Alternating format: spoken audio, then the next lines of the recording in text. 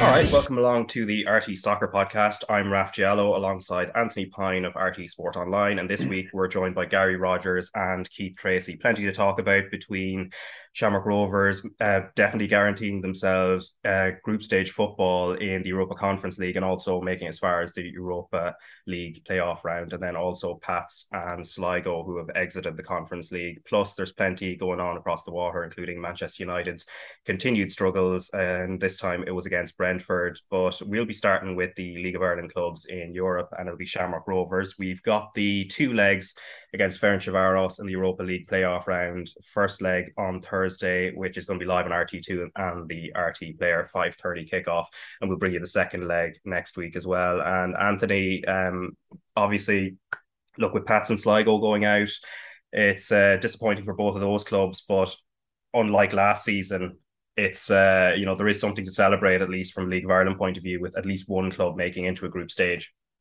Yeah, it's fantastic, and I think the lessons that can be learned from Shamrock Rovers as well is something that the likes of Pats can really take heed of.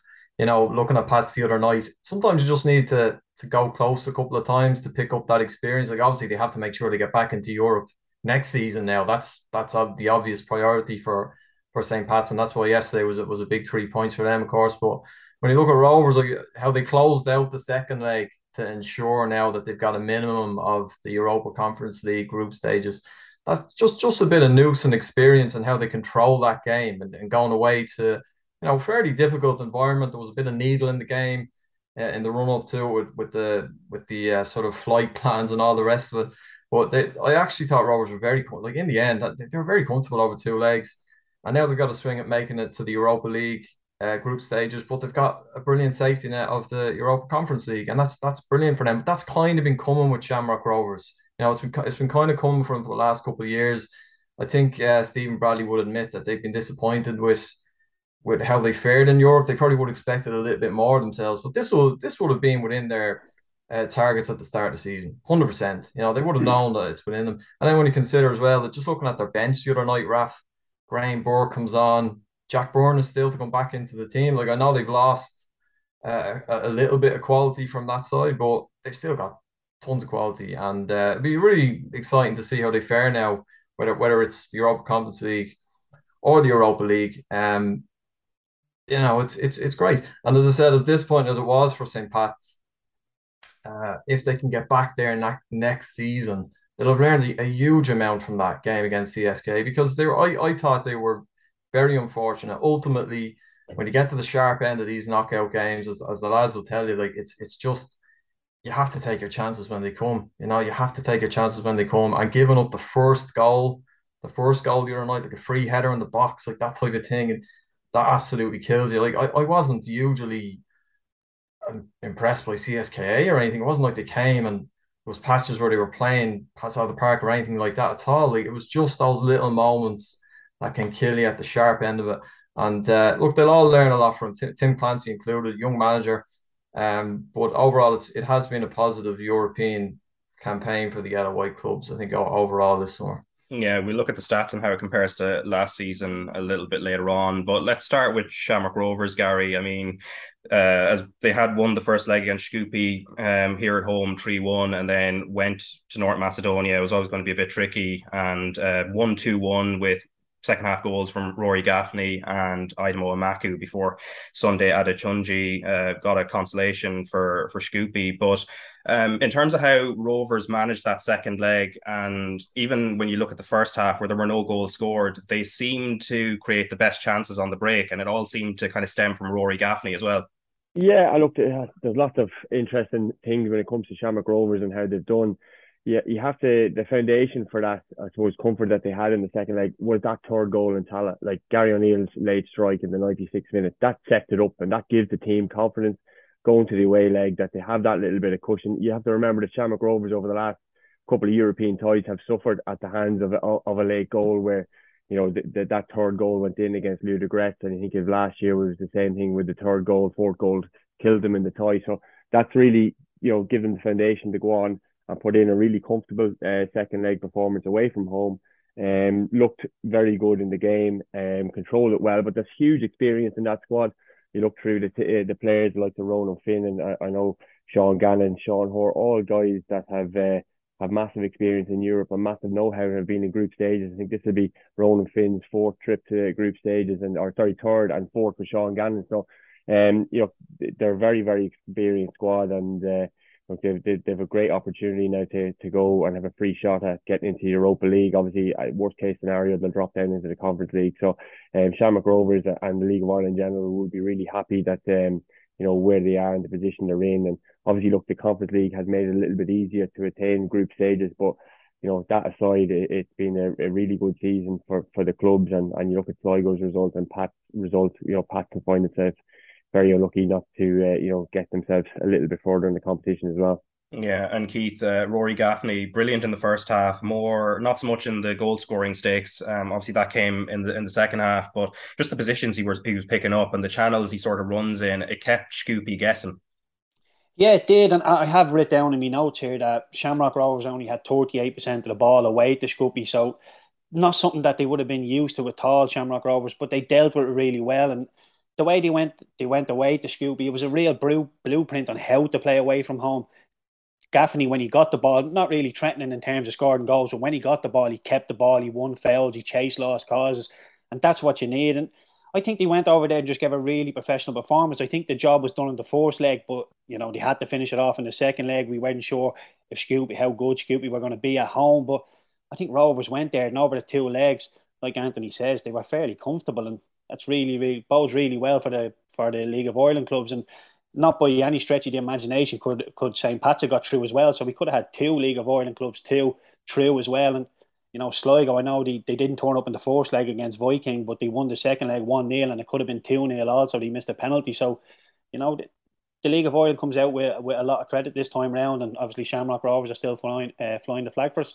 Yeah, and something Graham Gartland has often mentioned during the European run has been how Dylan Watts is very suited to European football, Anthony. And again, he was instrumental, especially when we look at maybe, obviously, a lot of the focus is often on Jack Byrne, but Watts has been excellent over the last year or so. Yeah, no, as Keith makes the point there, that the trio, like that sort of triumvirate of Gaffney, Green, Watts, Richie Towell as well. Like they worked so hard, like Rovers didn't have so much of the ball, but when they got it, they looked a threat, they looked potent, and you've got that bit of cleverness as well with Watts, just that blend of energy and a little bit of smartness, a little bit of news, knowing when to sort of go for it and try and go for the jugular, and then also just take the sting out of the game, draw a foul, let Gaffney work the channels.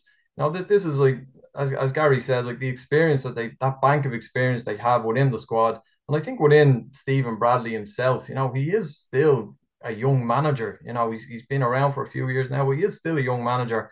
And once you get to that sort of level, into these like the later rounds of the qualifiers, and then once they get into the group stages, like it just the bar goes up and up and up, and you learn harsh lessons. You learn really harsh lessons. So.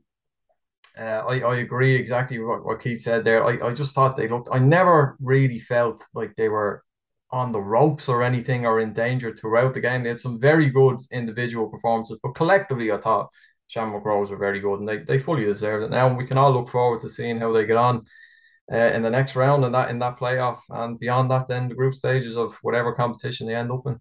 Yeah, before we talk about Ferencvaros and the challenge that comes up in the Europa League playoff round now, first leg on Thursday, it's said on RT2 and RT Player.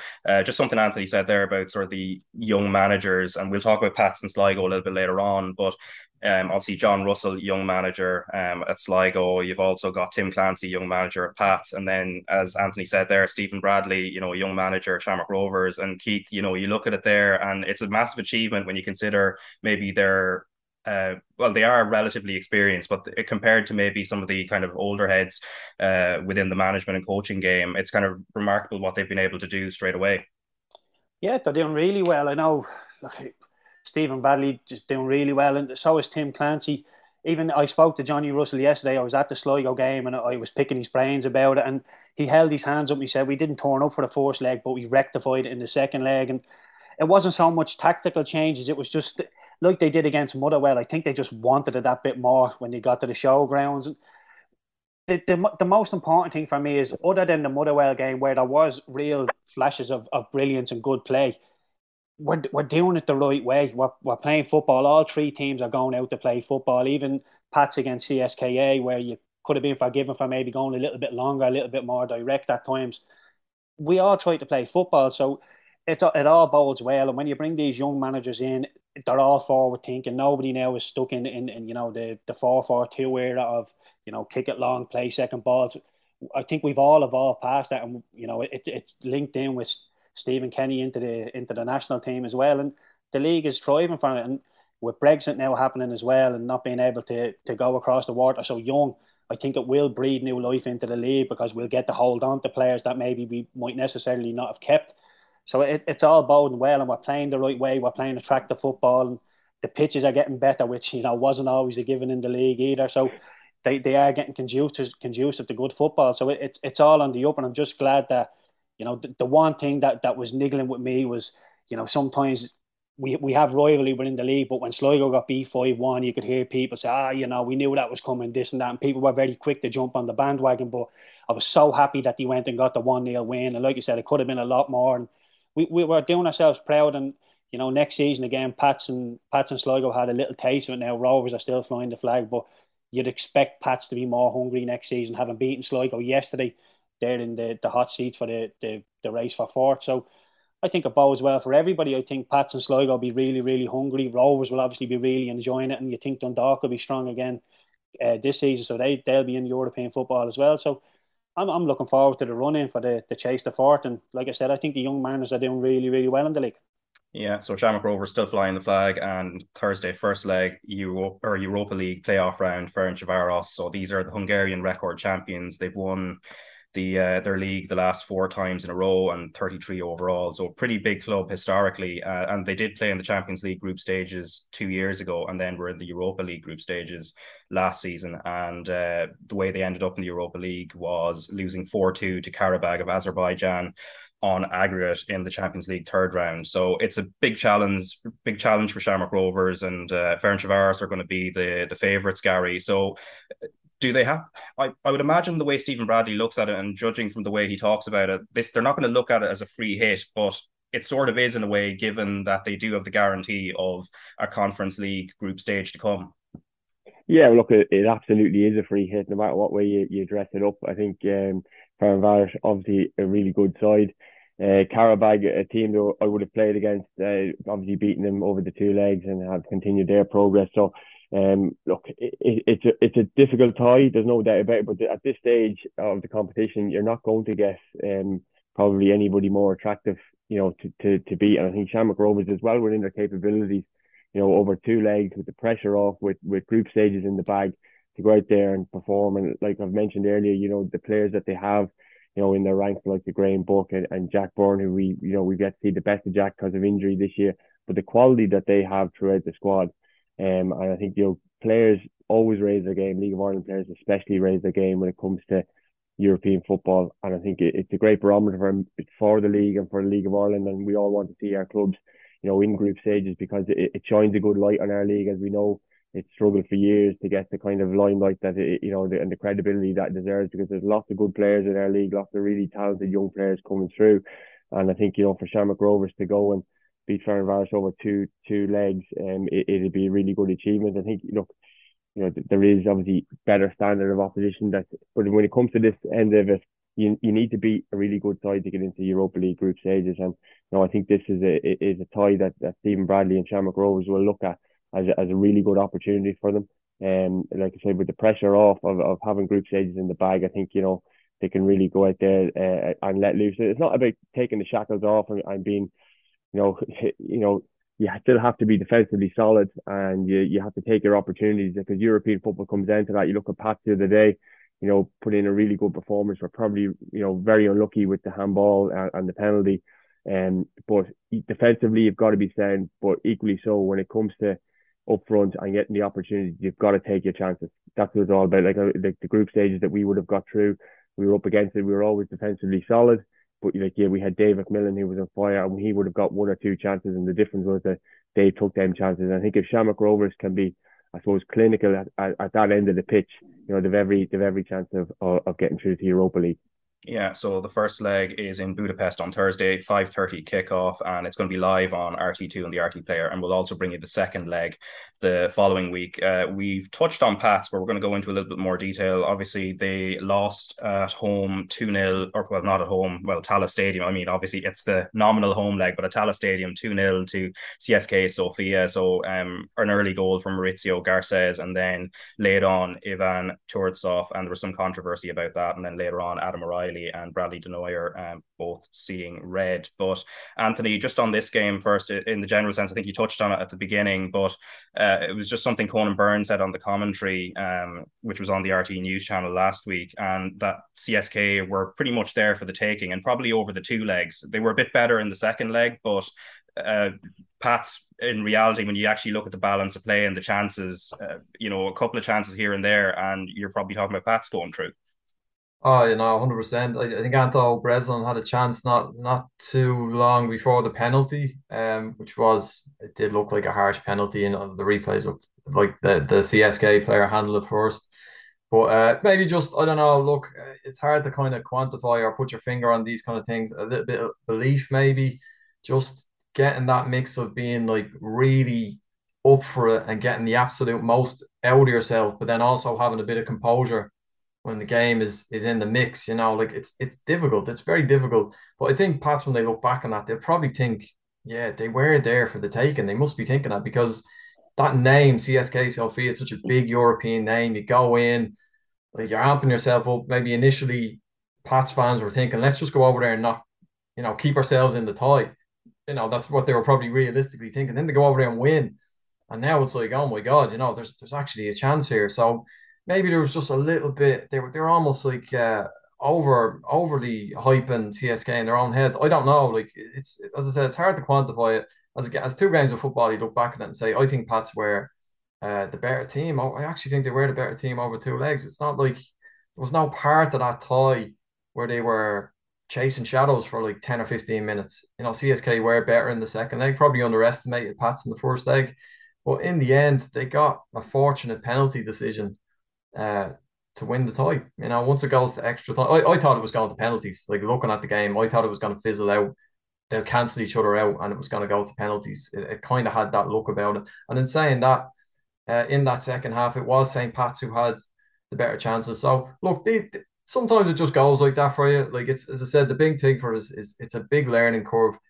Get back into Europe next season now. That's the thing for them. Get back in. I'm sure they're all, in the few days after that game, they're all just saying it amongst themselves, look, lick our wounds, like, we want to get back to that stage and have another crack at it, because we're not that far off. They weren't that far off.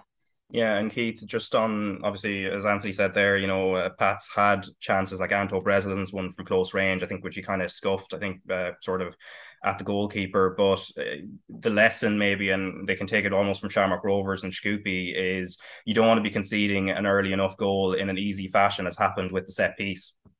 Yeah, look, when a team like CSK come over, you're to a large degree, you're going to defend well, you're going to get compact. But if somebody puts one in the top corner from 30 yards out, you hold your hands up and say that's excellent play, world class stuff. But to be undone from a set piece it's something that will really grate on Tim. I know that for a fact, because you expect when these big clubs come, you're going to defend properly, and they didn't defend properly.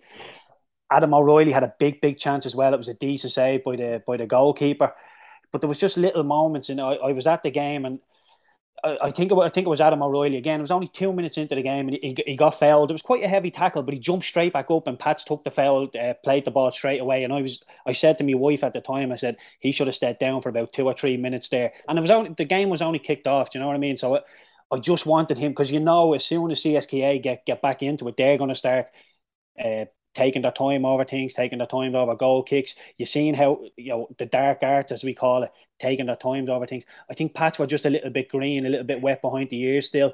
And as Gary said, I think game management is such a big thing in Europe. Pats were winning 1-0. They should have really, really frustrated them into, overreaching and then try and hit them on the counter-attack. But like I said, it could have been so different. And They did. They relied on a really, really dodgy penalty decision. And I don't want to be disrespectful to St. Pat's and say it was a moral win, because I think we've moved past that. I think as a league, and definitely St. Pat's as a club, we've moved past moral victories. They lost the game. They didn't deserve to lose the game. You know, they can move on with their heads held high, but now the next thing is just, I would imagine Tim is just reiterating to the lads, we need European football next year. That's what we want. We want to be back in the hat, and we want more nights like this.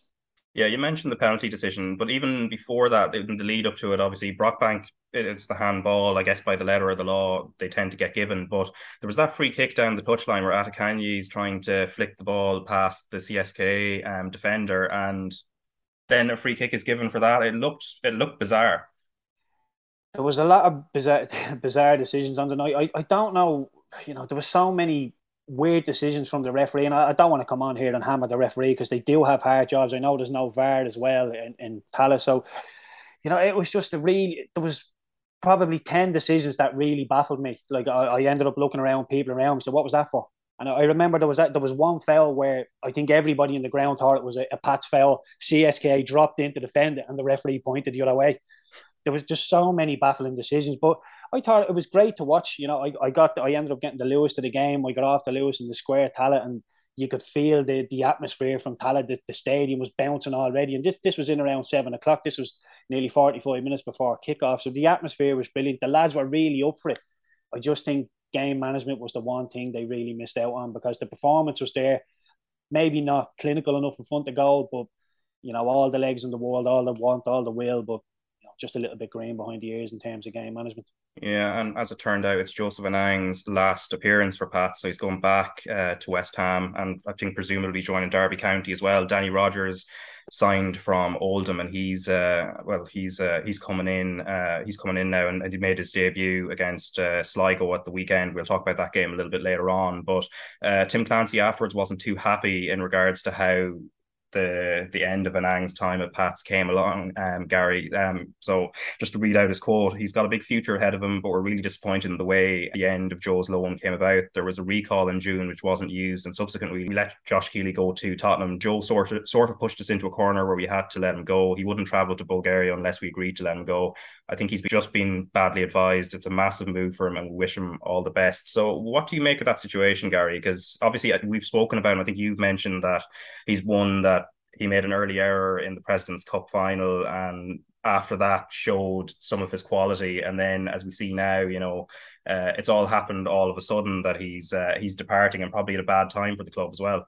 Yeah, look, it's disappointing, obviously for St. Pat's, like Tim has said there in your quotes, where they've let Josh Keeley go, thinking that they've had Joseph until the end of the season, and then they forced a move away from the club. Like obviously the club would have planned to have him around the place for the rest of the season, and look, it is disappointing when you hear that players refusing to play, or presumably refusing to play in a European tie unless he was let go. So it's a strange situation. Obviously, he's gone on loan now to Derby County, which I think he'll have gained massively from playing for St. Pat's Premier Division football here and European football. Like, he's probably going to be second or third choice possibly at Derby County. We don't know, the ins and outs of that, whether he'll start or not. But I think, for a goalkeeper at that age, it's massively important to be playing football. And you look at the likes of, Gavin Bazunu and Mark Travers, and they've kicked on because they've been playing football early doors in their careers. Like Gavin obviously played a little bit in the League of Ireland before he left, but for a goalkeeper to progress and to get to the highest level, the earlier they can get playing men's football, the better. And I think, he's possibly turned down that opportunity to continue his progress at St. Pat's, and obviously Tim is frustrated at the circumstances around it, which is hugely disappointing, obviously, for St. Pat's and for him. Joseph had done really well, and particularly in that away leg against CSK Sofia. So it's disappointing the circumstances, but his replacement, Danny Rogers, obviously very experienced goalkeeper, 28, come in, has a lot of games in Scotland, is playing with Lena Ray Martin O'Neill's squad in 2016 and under 21 international. So he's gone and got an experienced keeper, and he's also got David Olomusu there as backup. But I'm sure he wouldn't like to have been pressured into the situation where he's had to go and find a replacement at the drop of a hat. And all credit to Tim and his team and the staff, to go and get a replacement of that ilk. And he did really well in the game against Sligo, made a couple of very important saves. Keith was in commentary for it. So look, it's a strange situation where they're forcing that loan move to go back and then to go to a club where you're possibly not going to play. Yeah, so yeah, as you said, Danny Rogers making his Pats debut against Sligo Rovers. We'll talk about that game very shortly before we get on to the rest of the Premier Division games. But just Sligo, anyway, themselves finished on a relatively high note in the Europa Conference League. Obviously, they'd lost the away leg to Viking in Norway 5-1, and then at the showgrounds 1-0, Will Fitzgerald's goal just before half time. So, Keith, it's again, they'll be disappointed, maybe as you said, with the way they folded in the first leg. But at least there is a sort of positive there, which also helps with our coefficient, which we'll talk about a little bit later on in terms of the league's ranking in UEFA. But it's from John Russell's point of view, it's a nice way. It's a nice way to end. Yeah, it's a good way to finish the second leg off with a win. But the first leg, it's probably only the first half. Like I said, I was speaking to Johnny on the side of the pitch yesterday, and he was reiterating that it was more or less the first 45 minutes that Sligo didn't turn up. And,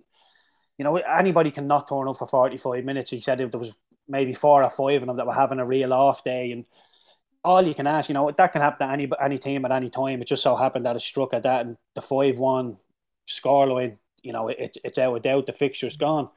But all that Johnny can do after that is tell the lads, listen, take it as a one-off fixture. We win this leg. We win this game of football. We forget about the first one. And they did that. So they did get some confidence back from that. I'm sure they did. And like I said, being beaten 5-1 by a decent Viking team, you maybe are thinking, how we out of our depth, that we got here too early. But being able to rectify it with a decent 1-0 win, a well-deserved 1-0 win, could have been 2-0, like I say. So it wasn't a smash bang wallop in the second leg. They didn't nick it by any stretch of the imagination. It was a good solid performance by Sligo. So yeah, I think look, it was a bad 45 minutes, a bad 90 minutes in the first leg, but they did the only thing they could do, and they bounced back. They were never going to win the tie after the first leg, so all they could do was win the second leg, and they did that. So fair play to them, but straight back to another loss against Pats. But I'm sure we'll touch on that. Yeah, we'll touch on it now actually, because the equation is fairly simple for them. Obviously, no European involvement from here on in, and also both got knocked out of the cup at the first attempt. So, as you said, you were at the game yesterday, and the equation is fairly simple. I mean, both are trying to get into that sort of top four to give themselves a chance of being in Europe next season. But as you said, Pats won 1-0, so they have the momentum now. They're 4 points clear. They're on 39 points, and then Sligo 4 behind. So, what was the balance of the game like? It was fairly 50-50, if I'm honest. Maybe Sligo had better chances in the game. I feel that Pats had, decent possession, probably dominated the ball more often than not. But with Max Mata up front, Sligo possessed a really good counter threat in the first half. In the second half, the goal happened in the first half, but it was a really, really poor mix-up between the goalkeeper and the centre-half. And Owen Doyle gets it on the halfway line. He turns and he plays a little slide-through ball through the centre-half. And the goalkeeper comes out, McNicholas. He can see the whole picture. The centre-half turns. Serge Atakoy, who we know is lightning quick, he's a little bit nervous. He loses sight of him. So the centre-half dangles out a leg. The goalkeeper comes anticipating he's going to clear the ball, but there's no communication between the two of them. And Serge just has an easy tap in. Danny Rogers played really, really well. It was his debut in the league. Played really, really well. Made a decent save in the first couple of minutes. Sligo had a good chance. Made one or two decent saves in the second half. Come out and commanded the box really well. So he made a really good debut. Nobody wanted to see the back of Joey Anang, considering how well he did. But I think they have a fitting replacement in Danny Rogers. There was a sending off in the 65th minute. Mark Doyle. He goes into a tackle like a 50-50 sort of. He jumps up, there's a shoulder to shoulder, then the ball bounces, and you see Patrick Kirk, the Sligo left back, coming. The ball bounces, and you could see there was going to be a collision. Patrick Kirk bends his head slightly down to head it. Mark Doyle brings his foot up. The studs make contact with the forward. For me, it was a red card all day long. It was the right decision by the referee to send them off. I don't think there was any maliciousness in it, but he endangered the player's safety by lifting his studs 6 feet off the ground. Sligo pushed the 25 minutes. They pushed, they huffed and pushed. Lewis Banks had a header he should have done better with, put it just wide. But on the whole, Pats did defend well, didn't give up too many opportunities. Danny Rogers, when he was asked to do something, he did it very, very capably. Sligo will feel they should have got something out of the game. Pats will be happy given, the European exploits, and Sligo the same. They'd be happy just to get the win on the board and move on. It wasn't the prettiest thing in the world, but they get it and move on. And I spoke to Johnny after the game. He was very, very disappointed to get nothing out of it. And on the balance, I think a draw would have been fair, but Pats would have been. It was very little in it. It was a defensive mistake that gave Pats the goal. So if anybody was going to score from open play, good play, it was going to be Sligo. But Pats, Serge Attakoi, like he did against CSKA, chasing lost causes and reaps the rewards of it. Yeah, and the rewards as well, Anthony, before we get to the other Premier Division games. So the League of Ireland, just in the UEFA League rankings, went up 2 places. So they're up to 36 now. And then, but actually, when you look at the stats and you compare, say, wins, draws, losses between the clubs in Europe last season and this season, it's actually largely the same. So this season, it's 9 wins, 3 draws, and 6 defeats. And that's including that Pats win on penalties against Mora being down as a draw. And then when you look at it, last season there were 10 wins, 3 draws, and 7 losses for the League of Ireland clubs, and obviously Bohs played a big part in that last season with 4 victories.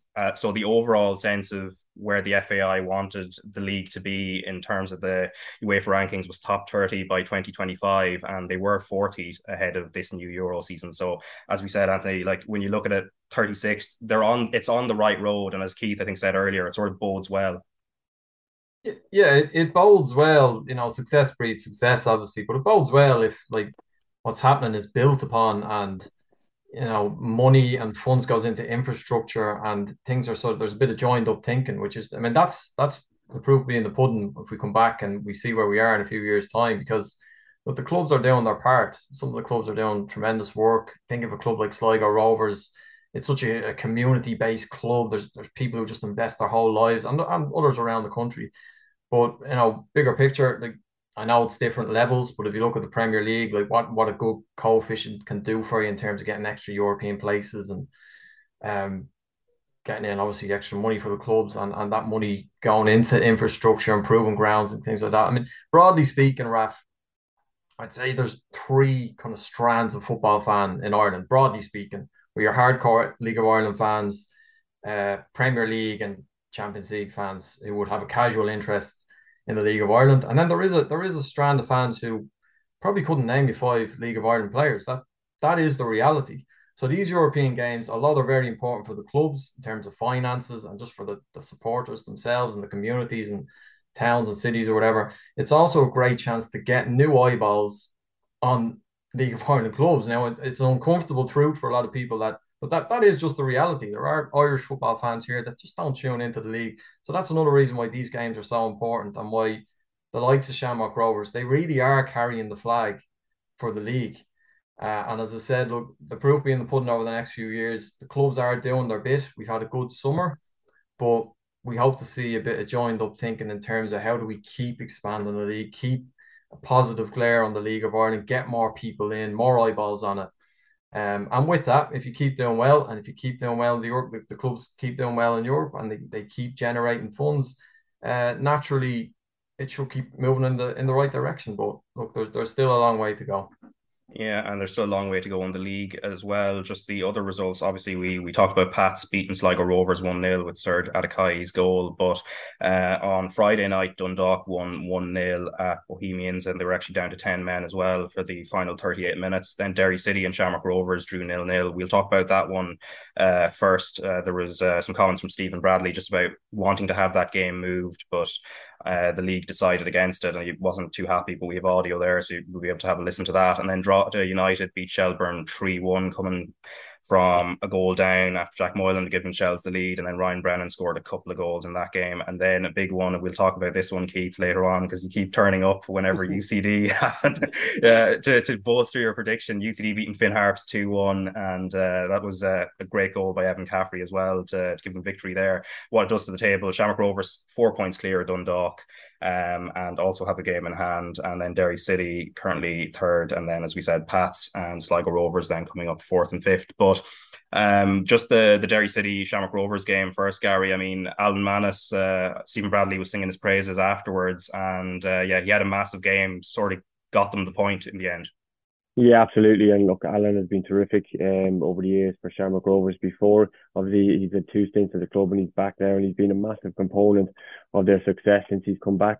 And look, he's produced the goods again with a penalty save against Derry City at the weekend, and obviously played well in the game aside from that. But Alan has been the rock, I suppose, of the foundation that Shamrock Rovers' success in recent years has been built on, and Stephen rightly so praises him. And it's one of those games that Stephen's not happy that he's had to go and play that, but that's what happens when you're successful in Europe, and you're going to have to just get on with these things. And there's no way that, I think if it was the other way around, that Shamrock Rovers would have moved the tie for Derry City. I just think that stuff doesn't happen when clubs are when it's the top clubs. Maybe if it was UCD, they may have helped out a little bit, but when it's your rivals in terms of a title race, I don't see the fixtures being moved around. So look, it's part and parcel of being successful, and they're going to have to contend with that between now and the end of the season, because look, one way or another they're going to have group stages and extra fixtures to contend with, so they're going to have a lot of games, and that's why they've got such a big squad there, and it's a great opportunity for players to gain experience obviously in Europe, but and younger players to come and maybe play some more league games that they might not necessarily have got. So but like you said about Alan's been terrific, so he's going to be a big part, have a big part to play between now and the end of the season when it comes to Europe as well. Yeah, let's listen to Stephen Bradley just on that issue with the fixture against Derry City and wanting it pushed back 24 hours or maybe 48 hours, and just his view on that. There was a lot of noise obviously in the build up to the game about your attempts to get the match rescheduled. Was that a motivating factor for you coming into the game tonight? I just thought it was really poor from the league, like horrendous from the league, to be honest with you. We're talking about promoting Irish football and wanting the teams to do well, and we have to understand it benefits everyone in the long run, and we didn't want off. We just wanted to move 24 hours like is normal in every country in the world when you have 2 away European games, and for some reason the league seen it fit not to help us, and I think that's really, really poor from the league and the people making the decisions. And it needs to be looked at. It's not good enough. And no qualms with Derry that they were within their rights to stick with the Friday night? No, I understand Derry's point of view. They want the catches on the hop. They want to force the game when we've had a game on Tuesday. But the rules are the rules, and the league need to step in and make a call there, and they've shown zero leadership there in my opinion. Okay, so that is Stephen Bradley speaking to Eric White after the Derry City game, and obviously he was looking to get that game pushed back by 24 hours at the very least, just between the two, the Scoopy away leg and then also travelling to Budapest to play Ferencváros this Thursday. So Keith, what's your take on those comments there? Obviously Stephen Bradley's speaking from a Shamrock Rovers point of view, but what's your view sort of from the league's point of view in regards to whether that game should have been pushed back or not? I think the league should have stepped in and pushed it back, if I'm honest. And I'm by far not a Rovers fan. And I have an alliance with St. Pat's. So I understand Derry's point of view. I think we all do. If you're in that Derry dressing room, you think you might be able to catch Shamrock Rovers coming to Derry a little bit tired, sore legs. We could be able to beat them and turn them over. That's fair enough. The rest of us, the league, the people from the outside looking in, the neutral, are all thinking, surely this is going to be put back. The league have to show, I think Stephen Bradley's right, the league have to show a little bit of leadership and help the lads out. I know Derry want to play them, but we're all pushing in the same direction. We all want the league to get better. We all want the league to get more exposure. Shamrock Rovers getting a little rest, trying to help themselves in Europe. Like Gary has said, they're going to have a lot of games now with the group stages coming up, so there won't be that much time now to actually fiddle around with the fixtures. This was one of the chances that they had to fiddle around and give them a little bit of a break. They hadn't done it, and I have to say, look, I think Shamrock Rovers will be okay domestically. They'll win the league anyway. They have a strong enough squad, a big enough squad. But I do think it's poor from the league. I have to be honest. I think they should have stepped in and 24, 48 hours, whatever it is. But yeah, look, I understand Derry's point of view. I have no qualms with what they're saying. If I was in the Derry dressing room, I might have been saying the exact same thing. But for me, the league should have stepped in. That's really poor from the league.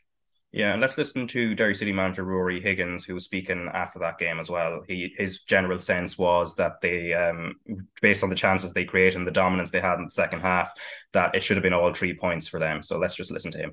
It is what it is, and what's pleasing is that how far we've come, and we've disappointed. They've taken 4 points from 9 when it should have been minimum 7. Against Shamrock Rovers. And we talked before the game about it could be 11 points if Shamrock Rovers win, it could be 5 if you got a victory. It's fallen in between with a draw, so does it still keep you in the title? Well, they leave here the happiest, there's no doubt about that. You could see the reaction at full time. they leave here the happiest. And it's not, we just have to try and win the next game and try and go on a run. And because we're more than capable of it. You can see the talent we have now and the depth it should be an exciting end of the season. Okay, so that is Rory Higgins, Derry City manager, speaking to Eric White. And Gary, just on obviously his view of the game, I think it's largely shared by most people. Obviously, Shamrock Rovers, and I think Stephen Bradley talked about it afterwards himself in the rest of his interview with Eric White, that he knew his side would tire in the second half. Obviously, Derry City dominating. But when you look at their head-to-heads, they played 3 times now, and Derry City won the first one. Shamrock Rovers won the second, and there's been a sort of draw in between as well, or a draw now as well, where Derry on their head-to-head would probably look at it and think, as Rory Higgins said, that they probably have largely edged the head-to-heads, but the issue they've had is maybe the lack of consistency in some of the other games, and that's what they're going to have to try and learn now, if from next season onwards, try and push closer to Rovers. Yeah, absolutely. Look, there's no doubt that Derry have put together a really, really good side, and Rory has got some excellent players there. And on the head-to-heads in the Shamrock Rovers games, they've played really well. But look, league titles are won over the whole season, and Derry have dropped far too many points against teams that you would expect league champions to be beaten. So, and that's the major difference. As a group, they've got to kind of come together and be a little bit more solid every week, because you can't afford to have 2 or 3 games where you've like 2 or 3 defeats on the spin and stuff like that. You've got to be like that. For Shamrock Rovers, that's a really good result for them to go away in the circumstances off the back of qualifying for group stages in Europe during the week, having to go away to Derry. Obviously they came out of the traps well, were probably better in the first half than they were in the second half. For them though, it's a point gained and job done, and they've kept Derry at bay. So look, for Shamrock Rovers, and that's a sign the champions. That's why they are where they are.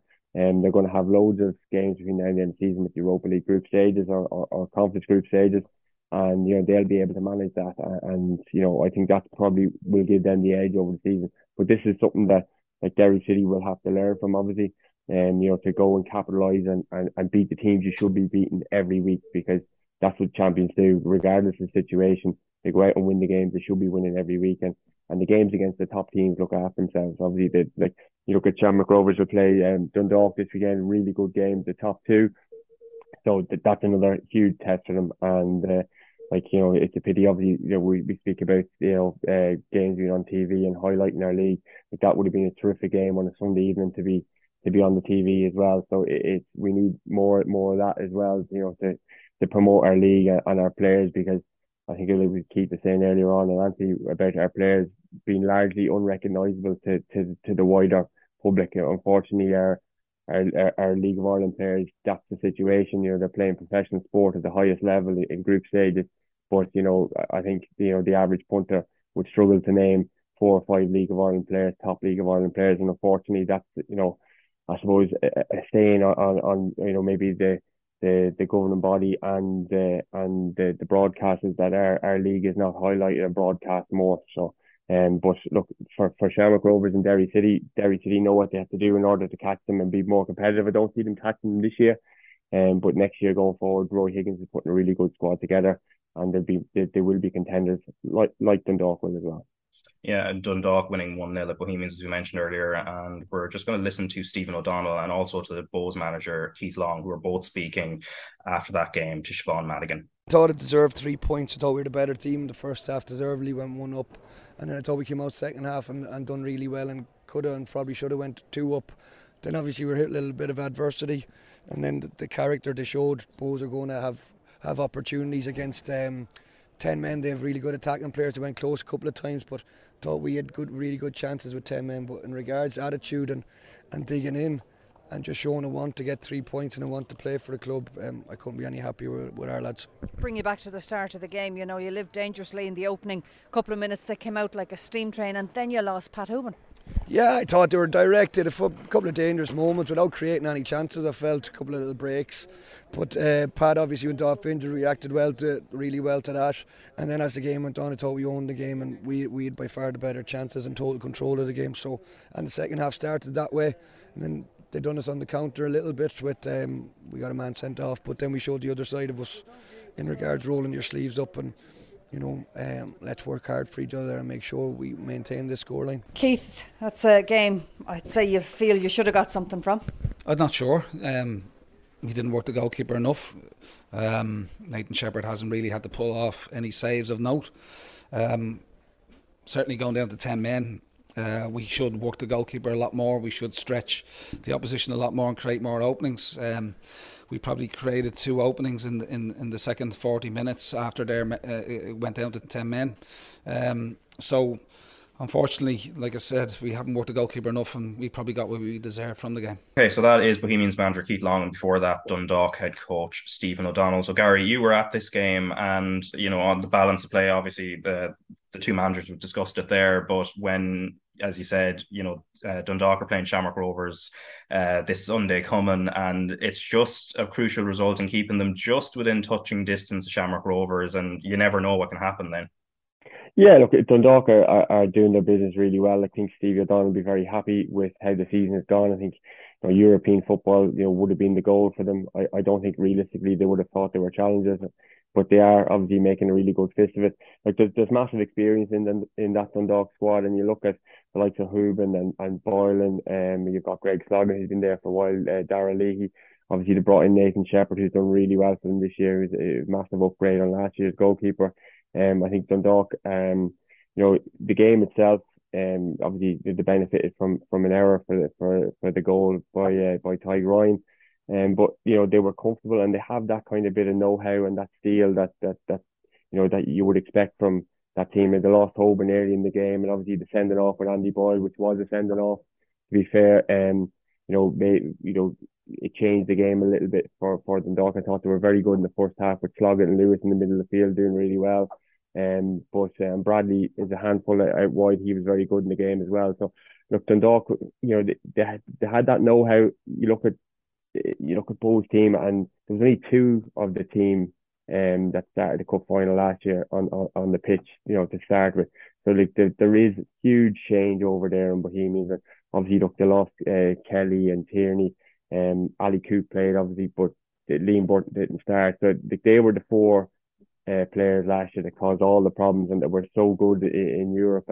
And Keats has obviously had a massive turnover in players, and you can see it. They were a bit fragmented and they didn't really get going, and it was a home game for them. So, but like Dundalk, were full value for the win, even going down to 10 men. It was a strange weekend where you had sending off. Like Pat had a sending off against Sligo, and UCD were the same. They had a sending off and came from behind to win 2-1. So, but when the send off happened again in Dalymount, I kind of felt that that Dundalk would have a bit that bit of steel about them to be able to see the result out. And Nathan Shepherd made a really good save in the second half from Ophel Abbey, I think it was, and they seen it out quite comfortably in the end.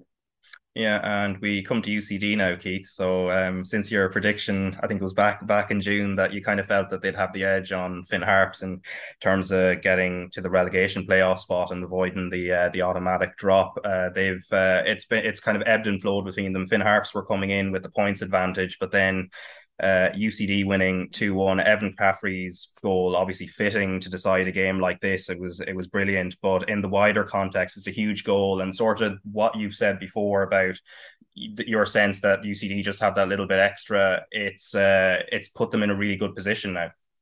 Yeah, well, it's just reinforced me thoughts of. I seen them play against Pats. I done the co-commentary on it, and although they lost the game against Pats, there was periods in it where you thought, UCD are not a bad team here. Now, nothing really came of the stuff they were doing, but I was seeing patches and patterns of play where I thought, this is not bad. If this clicks against some of the lower teams, they'll be okay. And I watched a little bit of the game on Friday night, and it was a real battle. I think there was 9 yellow cards, 1 red card in the game. It was a real battle. So the football side of it from UCD that I've seen, I've been happy enough with. And obviously they went down to 10 men in that game, still came back and won the game, which is huge given they were against Finn Harps, and it's a massive, massive game to win. So I think it's excellent. There's going to be a real race between UCD and Finn Harps for who gets the automatic relegation and the playoff.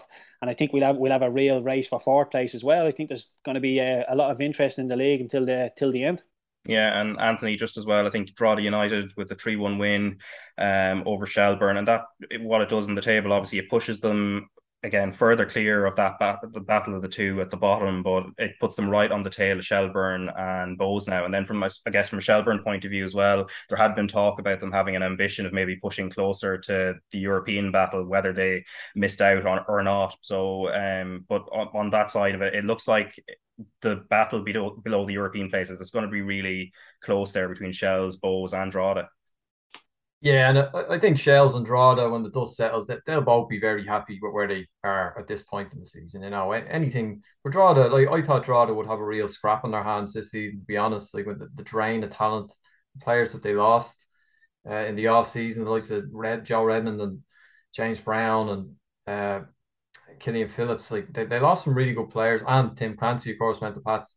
But you know, they realistically they're safe. You know, they're safe with plenty to spare. They've got a really good cup tie against Shamrock Rovers coming up down in Drogheda. You never know. You know, they've shown they put it up to Shamrock Rovers already this season, so they might even have a decent. If they get over Rovers, you'd fancy them to have a pretty good cup run. They've got some good experienced players. The likes of Ryan Brennan was very good against Shells the other night. You know, Deegan and Lazza and a few other good young players coming through. So they've done that's been a great job for Doherty, just to keep them on an even keel there with the way things went in the winter for them. And Shelburne, look, you know, they are ambitious, but first season up, just stay in the division. Just stay in the division and build from there. And those two are fine, you know, they're well clear now of Finn Harps and UCT. It's between them two who's gonna go bottom, and then the other will obviously go into the playoffs. So yeah, look, they'll be happy. That this is bonus territory, I think, for Drogheda, and well, certainly Drogheda, like to be in a scrap for mid-table like that. Europe is not attainable, and as long as they're not in a relegation scrap, they're going to be perfectly happy. And I think really, if they're being honest with themselves, Shelburne are probably saying, right, I know they are ambitious long term, but look, as I said, first season up, just stay in the division, consolidate, and they can go from there. Yeah, and in the first division, both of the top two lost, but the first result anyway on the Friday night, Wexford drawing 2-2 with Cove Ramblers, and then Galway, who were second, losing 2-1 at Waterford, and then Cork City, the division leaders, losing 2-0 at home to Treaty United, who themselves are trying to consolidate their place in the playoff. They're currently fifth, and then Bray Wanderers losing 3-0 to fourth place Longford. That's 3 wins in a row now for Longford after losing the Midlands derby to Athlone about 3 weeks ago. Now, Gary, on this, obviously Cork City losing kind of came, especially at home, came out of nowhere given their form this season. But the frustration from a Galway United point of view, of course, is that they haven't been able to, to make the most of that and at least try and close the gap at the top, even though Cork City still have a game in hand, which they're going to be playing against Waterford tonight. Yeah, absolutely. I think that it will be massively disappointing for Galway. Obviously, look, Waterford is a tough game for Galway away, and Waterford have been, I suppose, steadily. They got off to a really poor start. I actually expected them to be real title contenders. I know they're third now, but they're 9 points behind. But yeah, to go down to Waterford is not going to be an easy task for Galway. But to rub salt in the wounds is obviously losing to Waterford United 2-1. And then for Cork to get beaten at home, Cork are not going to get beaten at home much between now and the end of the season. And when they do, as the chasing team, you've really got to capitalise on it. So it's definitely an opportunity lost for Galway. And like we say, Cork will play this evening, so they've that game in hand. So we'll see how that goes. And you'd expect them to bounce back after a disappointing defeat for Treaty at home, because Cork have had terrific support down there all season long. And I know Galway beat them 1-0 earlier in the season down there, but you don't expect them to lose too many games between now and the end of the season at home. Yeah, and in the Women's National League, Cork City lost 2-1 at home to Athlone, who are continuing to have a really, really good season up to third. And DLR Waves drew 1-1 with Peamount United, and Anya Gorman with the late equaliser there with a header. And then Shelburne, who are at the top of the table and have had a little bit of a wobble domestically, beat Treaty United 4-0. And then Sligo Rovers lost 2-0 at home to Bows. And then Galway United losing 1-0 at home to Wexford with Even Clancy's late penalty, keeping Wexford in the title race. And I suppose from the title battle at the top, Anthony, I mean, as I said, Shelburne have had a little bit of a wobble, but again, this is a crucial result for them, especially when they're going to be playing in the Champions League now very, very shortly against Slovenian opposition. Yeah, it is. Just to keep Wexford youths at arm's length. And obviously Heather O'Reilly coming in was a real shot in the arm for everybody, for the whole league actually, to come in to have a player that sort of status to come into the side at this part of the season. I think it's going to go to the wire again, as it did last year. Wexford Youths got a really big win at the weekend, right at the end. They got a winner there at Galway. But the story of the season so far is Athlone, Raf. Like they're having a great season, and that's the fruits of some really good work, some positive work that they've done behind the scenes. They put a lot into young players, into their underage team. They've got players. They have had players in the last few years with the Ireland underage teams. They just had 3 players called up into Vera Pauw's Ireland team to train with them over the next month. Jessica Hennessy, Emily Corbett, and Muireann Devaney are going to go in and have a taste of the senior camp there, which is great. And they're not actually out of it yet. They're thereabouts. I don't think they might just fade that little lack of experience towards the tail end of the season. But they've been brilliant this year, and it's great to see a new team like that sort of come and kick on and keep progressing. Sligo have done well.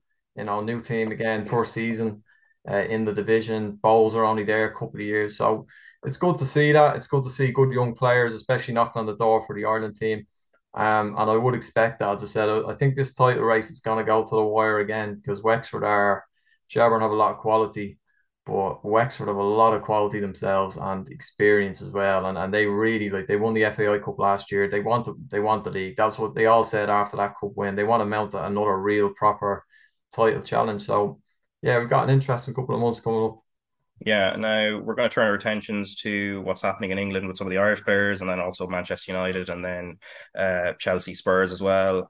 But before we get to that, obviously, we have a few players playing in Italy, and Festi Ebisele made his Udinese debut as a late substitute against the Serie A champions AC Milan. Udinese lost 4-2, but Ebisele played the last 7 minutes. So it'll be interesting to see how he gets on. And then Aaron Connolly down in Serie B as well played for Venezia for the last couple of minutes against Genoa yesterday. Again, there's been a lot. I think we talked about him on the podcast a couple of weeks ago after he made the move, and some of his comments that obviously he kind of feels like the penny has dropped, and we'll follow closely and see how he gets on over there, because his aim is obviously try and fight back into the Ireland squad. But over in the Championship, Chidozie Ogbene, he's been in really good scoring form, 3 goals this season, including one in the Carabao Cup against Port Vale, and he scored at the weekend there against Reading.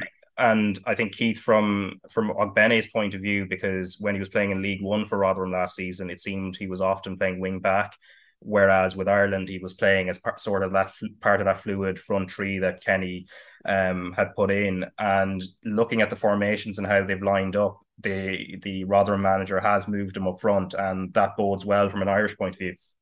Oh yeah, looking at it with Irish eyes, I think we want Benny playing as far up the pitch as possible. I've seen him play an awful lot live in the Aviva, and it's just different to what you get now from your modern day wingers. When you take your likes of Mane and Salah, maybe even Riyad Mahrez out of it, so much of football to these days is it gets into the wide area, it comes back to the centre halves and gets recycled back out, and you keep shifting them around until you find the gaps in between the spaces. But when you give the ball to Benny, he's so raw and so direct that he'll just knock it past you and run. And that's the one thing that the left back and the right back, they hate doing that. They hate getting into foot races with people. And when Benny knocks that ball past you, he's so strong as well that even if you are quicker than him, it's going to be strong. It's going to be a hard battle to keep him behind you. So for me, the further he plays up the pitch, the better for us. He scored a few goals in the Championship already, as you said. And I'm a big fan of his. I think he could probably take the next step. I'm not saying he could probably jump into the Premiership. I do think that will come in his career at some point. I feel he can, no disrespect to Rotherham, but I feel he could take the next step outside Rotherham and maybe branch out a little bit, because he is a little bit raw, maybe technically a little bit wanting, but the tools and the talent are there that can be worked with. Yeah, and it comes at a time, obviously, Georgie Kelly, just from an Irish point of view as well, also came on as a sub against Reading. He only, I think, only started to get a bit of game time towards the end of last season, having moved from Bowes mid-season. So we'll see how he gets on as well. And then Obafemi yet to score for Swansea, but he did assist their winner at Blackpool late on at the weekend. Gary, the other one that we've been keeping an eye on, of course, is Troy Parrott as well for Preston, and he did score. Got off the mark for them against Huddersfield in the Carabao Cup in midweek, but Preston themselves not being particularly high scoring. I mean, I think they've 1 goal from 3, haven't conceded yet, but obviously from our point of view, we do want to see him scoring, because as we've talked about with Ogbene there's Obafemi, there's a nice mix of forwards there for Stephen Kenny to pick from. So with games coming up towards the end of September in the Nations League, the importance is now to see some of them scoring as well. Yeah, absolutely. I think, look, Preston and Rotherham tomorrow night in Preston will be a really interesting one, where you have a couple of the players that have been mentioned so far that'll be on view, and I'm sure that'll be a game that Stephen Kenny will probably take in. Like, it's great to have so many options, and I'm a big fan of Ogbene as well. Like, he is so, I suppose, frightening for, especially like in the wide areas. You just know when this kid's going to get, he is going to take you on. And I'd say 9 times out of 10 he's going to be faster than the guy he's up against. So he's a real handful, and it's very exciting to see his progress. Obviously from Cork City to Limerick to he went to Brentford, and now obviously really flourishing under Warren at Rotherham. So but like there's loads of players like Will Keane at Wigan. There's lots of players playing the Championship. Like, a lot of our players that are getting regular game time are playing the Championship. Obviously Robbie Brady's back, and he set up the goal the weekend. He put in an assist for Preston's goal. So the Championship is a really good standard of football. I think it'd be probably rated as the fourth or fifth best league in Europe. So it's great to see so many of our young players coming through. I think it's exciting times for the national team, with all the players that are getting an opportunity and that are playing a really good standard of football as well. Yeah, and Keith, I don't know how much you've seen of Dara Costello at Burnley. Obviously, he's somebody who was on the bench when towards the end of the Premier League season last season when they got relegated. But Vincent Kompany has come in, and he's pretty much put him straight into the first team, playing out wide on the right. He's somebody who started his career here with Galway United. But what have you made of him? I seen him play the opening game of the season against Huddersfield. He was really good. I enjoyed him. A little bit raw, maybe defensively a little bit naive at times, but he's playing with a manager now that knows the ins and outs. He's been a player. He knows, like you said about these young forward thinking managers, he's going to be taught where he needs to be. It's almost turning into a game of chess now, football. There's so many tactics involved in it, but as long as he's willing to learn and he keeps the enthusiasm he is, I think it'd be good, because he looks like he's going to stay in the Burnley team. I think the performances he's put in over the last 2 weeks or so have been decent enough. I don't see any reason to change him. So, barring injuries, I think we could probably see him in the Irish squad soon enough.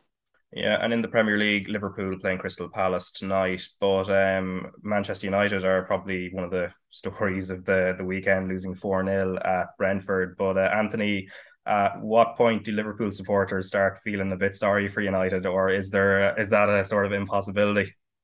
No, that's an impossibility. And the funny thing is that they play, I think, next week. They play next Monday night, and I would not rule out Man United getting a result next Monday night.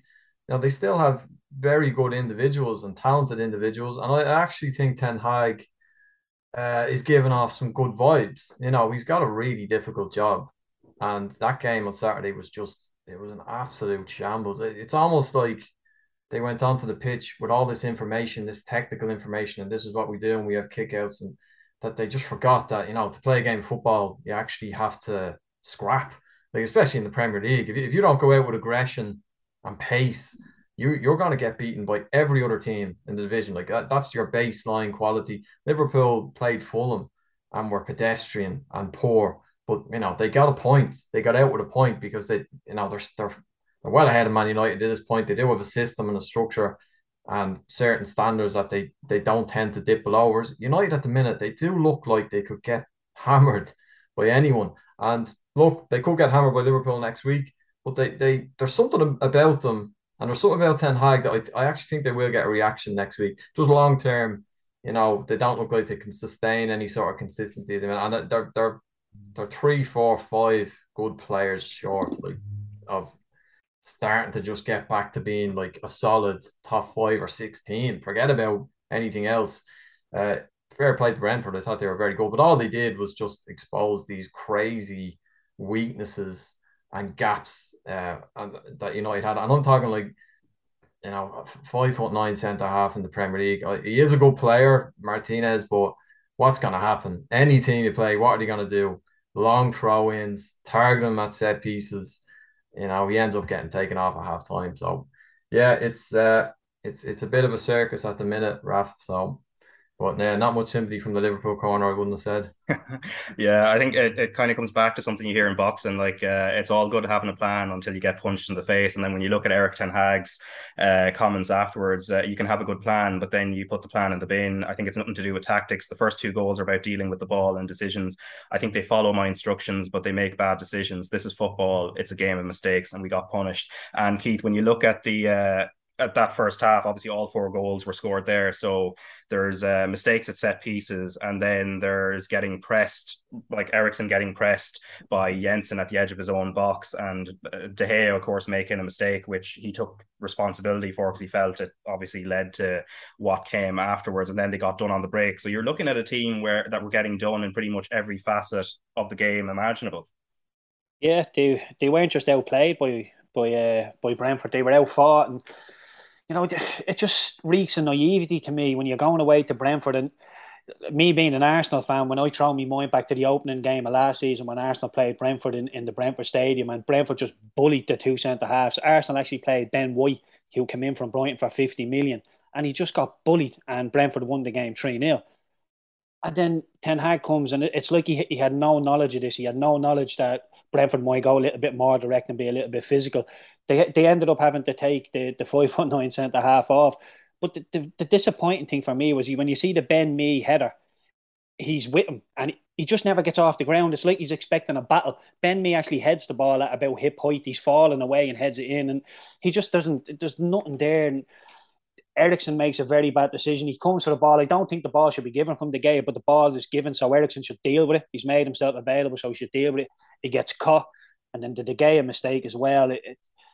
It's not a Manchester United team that I'm used to seeing. They get caught playing out in the back. They don't look comfortable on the ball. You've Harry Maguire standing on the halfway line. If you're Ivan Toney or Mbeumo, all you want to do is get into a foot race with him, and you want to bully the other centre half. So I think there's a lot of question marks over a few of these United players. I think I've been saying it till I'm blue in the face. McTominay and Fred are not good enough to play together. It's one of them, and you need somebody in beside them who will complement them. But the two of them together at times, Fred's 100%. He will give you 100%, but his 100% is not good enough for Manchester United. McTominay's a young lad. He's doing his best. He's learning on the job, but at the minute, he's not good enough. How many of these United players would get into the other top five? Your Chelsea's, Liverpool, Man City's, Arsenal's. I don't think Arsenal would even take half of these Manchester United players. They don't have any fight, any desire, any will. And even more, like we're hearing about the Ten Hag with his 5 rules he's brought into the club. These are all commonsensical things. And I played under managers that are disciplinarians, and they've never had rules like this because it's common sense. And if he feels he needs to come in and put these in black and white and saying this is it, no alcohol, no personal chefs. If you're late for a team meeting, you're dropped. That's it. No, that's no ifs, buts, and maybes. It's like they're treating them like kids. And I can imagine if I was a player in there, and you can imagine the egos that Manchester United players would have, for somebody to come in and treat you like a kid, I'm sure it's not going down well. Now, listen, I think United have problems at the top. They've got problems on the pitch, and they've got problems off the pitch. That club needs to be gutted from top to bottom. The playing staff needs to go, but the bulk of the playing staff need to go. The people at the top, the Glazers, need to go. There's Ronaldo issues, the De Jong transfer, and then you're hearing that they're thinking Arnautovic might be able to help them out. They've got a 37-year-old striker who's probably probably the top 5 players to ever kick a football, and you're bringing in Arnautovic. I just don't understand. It seems like Ten Hag wants something, but the board wants another thing. To me, it's a football club that is not on the same level. I think there's mixed messages coming out all over the place, and I'm an Arsenal fan. I have a tiny bit of sympathy for them right now. And the other game, of course, on Sunday, and it got quite tempestuous at the very end with a bizarre handshake, and then which turned into a brawl. Gary, was Chelsea to Tottenham 2. So Chelsea were very impressive largely, and there's been question marks about them as the season came in, because obviously there have been changes. They've let Lukaku go. Obviously, he didn't have a great season last season, but Raheem Sterling coming in, there was question marks about where the goals are going to come from. But they pressed well. But at the same time, then Tottenham, again, sometimes they're a club maybe that aren't linked in with the idea of resilience, but they showed resilience to get a point away in a very, very tough game. Yeah, look, a very entertaining game, 2-2. Look, the game had lots in it. Obviously, look, the incident at the end, but I suppose Harry Kane turning up with a 96-minute equaliser really is, probably not synonymous with Spurs. They would have always been seen as kind of a soft team, but Conte is anything but soft, and he's obviously put his demands in place earlier on in the year, and he's dipped into the transfer market, and he's certainly in full control there, and they'll be very happy, to go away to a really good Chelsea side, and to come out of it with a point, given the circumstance. Obviously, when you're a 2-2 draw, when you're 2-1 down in the 96th minute, that feels like a win, and Spurs will take a lot from that. Obviously, Chelsea won't lose much in drawing the game, but all in all, it was a terrifically entertaining game on the Sunday, obviously, and but Kane is just phenomenal, and the players that Spurs have. Like, I'm really interested to see how Spurs go this year. They've added that bit of extra quality that Kane and Son last year were excellent, and the players that they've added to that now, it'll be interesting viewing for the remainder of the season. See, can they push on and put a challenge in there. But look, when you look at at Man City and Liverpool, Man City look awesome as well. Like, and you look at the points total that both City and Liverpool have racked up in recent seasons. It's going to be tough to break into that top two, but Spurs certainly going in the right direction. Yeah, and helped obviously by finishing the season strongly last season, pipping Arsenal to the top four. Keith, you mentioned Arsenal a couple of times there, but in terms of they've won 2 from 2, a tough challenge on the opening day at Palace, because that Patrick Vieira Palace team is pretty handy, and then to follow it up, despite a couple of little defensive mistakes, Gabriel Jesus looks like he's added another dimension to their attack. So 4-2 win at Leicester. Yeah, I'm really happy with how things are going at Arsenal. I think top 4, might be just out of our reach. I think City, Liverpool is set in stone, whichever way that, first and second, I'm not sure, but we think we'd all agree Liverpool and City will be top of the 3. Chelsea, Spurs, Arsenal, I'm not sure. I think Arsenal will finish above United, hopefully. But I think Arsenal are moving in the right direction. I think when you have the youth in the team like Arsenal having like a Smith Rowe, Martinelli, Odegaard, the likes of these players, they're young players, they're good young players, but with youth comes inconsistency. So I do think there's times when 2 or 3 of them don't turn up, or you have a little hamstring niggle here or there. So I do think there is a lull to come just because there's youth in the team. But with Jesus and Zinchenko in particular, I really like the signing of Zinchenko because he can play left back, which I'm happy with Kieran Tierney there when he's fit, but he's always injured. But when he is fit and fully fit and firing, I put him in at left back and I'd move Zinchenko into the deep line midfielder, because I think if I'm hearing a couple of rumours about Arsenal maybe getting Tielemans out of Leicester. If they were to get him out of Leicester, I think Arsenal are really then starting to build a decent squad. I think the new centre half Saliba, he was on loan at Lille last season. He looks to be decent. Now, whether or not he can deal with the physicality of the Premiership will remains to be seen. But when you look at Arsenal now, I think we're in a decent position. Mikel Arteta, a young team. We don't seem to have too many big egos. I think the one ego we had was Aubameyang, and Arteta dealt with that pretty swiftly. And I think the rest of the players have fell into line after that. So I'm happy with Arsenal. If we get top 6, I'll be over the moon. I think we're in the right place, and especially when you look across at Manchester United, what's happening there, I think it's puts things into perspective, and not to overreach and think we should be challenging for top 2, 3. I think realistically we're in a good place. We're moving forward. We've young players that will get better under Arteta and will keep to get better.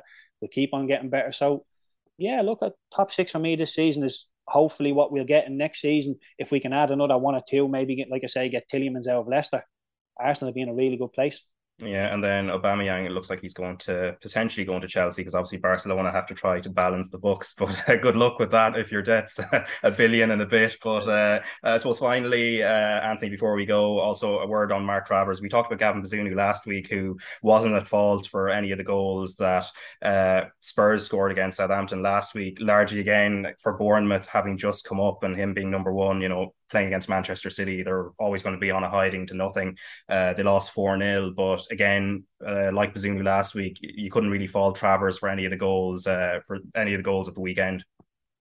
No, I mean, look, he was kind of the forgotten man in the whole debate around Kelleher and Bazunu. Like all the while we were talking about the two lads and who's going to win that fight for the number one jersey with Ireland long term.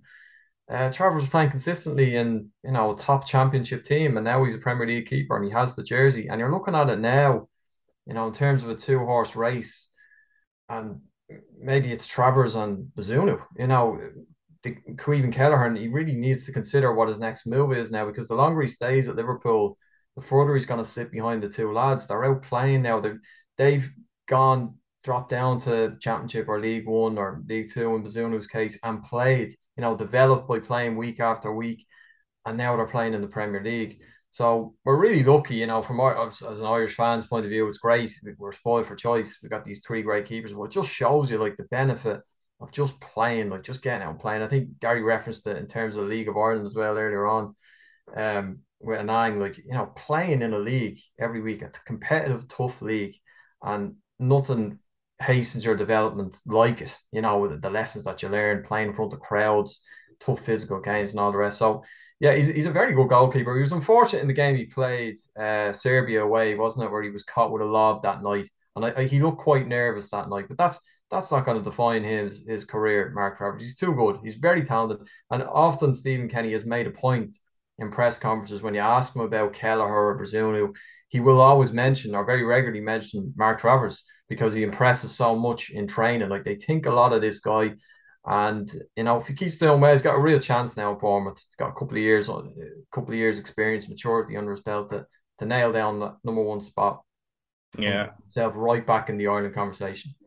Yeah, and one last thing to watch as well for any GA fans, of course, as well. Jamie Clark having signed for Newry City, I think it was on Friday, so he might be making his debut against Linfield this Sunday coming. So that's one to look out for, especially if you're an Armagh supporter. If he's any way as good as he is on a Gaelic football pitch, it'll be interesting to see how he gets on with Newry. But anyway, that brings us to a close. So as I said, the Shamrock Rovers' first leg in Hungary against Ferencváros is going to be live on RT2 and the RT Player on Thursday. So there's that to look forward to. But Keith and Gary, thanks a million for coming on this week, and Anthony as well. Thanks for joining me. Thanks, Rob. Thanks.